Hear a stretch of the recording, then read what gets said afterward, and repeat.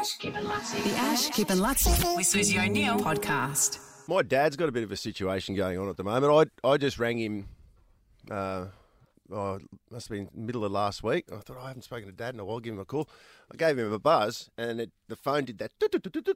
I went, he's overseas somewhere. Oh, yes. So I, and he travels a bit for work and all the rest of it, so that was no big deal.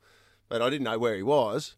And anyway, he didn't answer. It went through to Message Bank, and then I got a call from his wife, Elise, and it turns out that he's got a major drama going on. They're in Bali, of all places, and he has hopped off the flight from Cairns to Bali and just said he just felt terrible, really, really bad. And anyway, it turns out... It didn't even give Bali time to get him. No, He was gone before he got there. No, he spent a couple of hours at customs. Elise reckons he was white as a ghost, and he just he said he got really, really sick.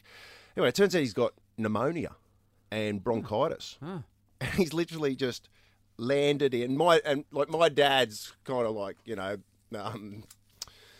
he doesn't want to be sick in Bali. Let's put it that way. And he was all of a sudden he needs to get to a hospital in Bali because his doctor in Cairns said you've got to go and get this, that done, something or other with the lungs. They've got to get the stuff out of the lungs.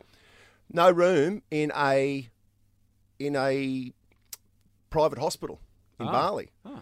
So it was a public hospital. Had to go to the public hospital. Gee, that's a nightmare for me. And he was and for Dad too. Yeah. And he was really This was a while ago now. He's recovered, thank God. It's been a whole ordeal, and but he did have to go to a public hospital at the start to get his lungs taken care of, and it was, well, we were worried because I was getting updates from Elise, and I was actually really concerned about it last week.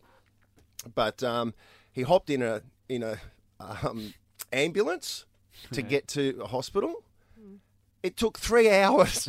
It took 3 hours in an ambulance where Dad said, you could have just got out and walked. Yeah. They were actually thinking about maybe hopping on a moped. It would have been quicker to get on a moped, but they were in this ambulance, and it took 3 hours to get to the hospital from wherever there was the whole time. Did they really? Or did they put a siren on, do you reckon? Or? Yeah, I've been in traffic there before where there's an ambulance behind you with the siren on. But not in Bali. In Bali, but there's nowhere to go. There's only one road, and no one moves, and everyone just sits there. Yeah, and so I've been getting all these updates from Dad, and it's just so I was expecting he wasn't happy with the public hospital in Bali. He didn't have nice things to say about that. But, can only imagine. But then he got transferred to the private hospital, and I could just tell he loves it.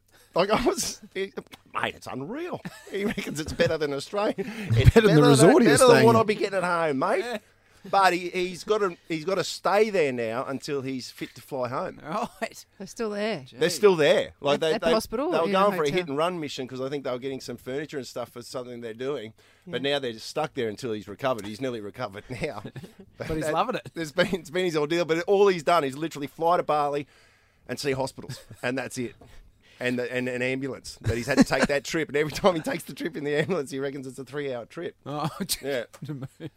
It's got to swim up bar? What's it got? It sounds like a resort area. Sounds pretty good. The Ash, Kip and Lutzi with Susie O'Neill podcast.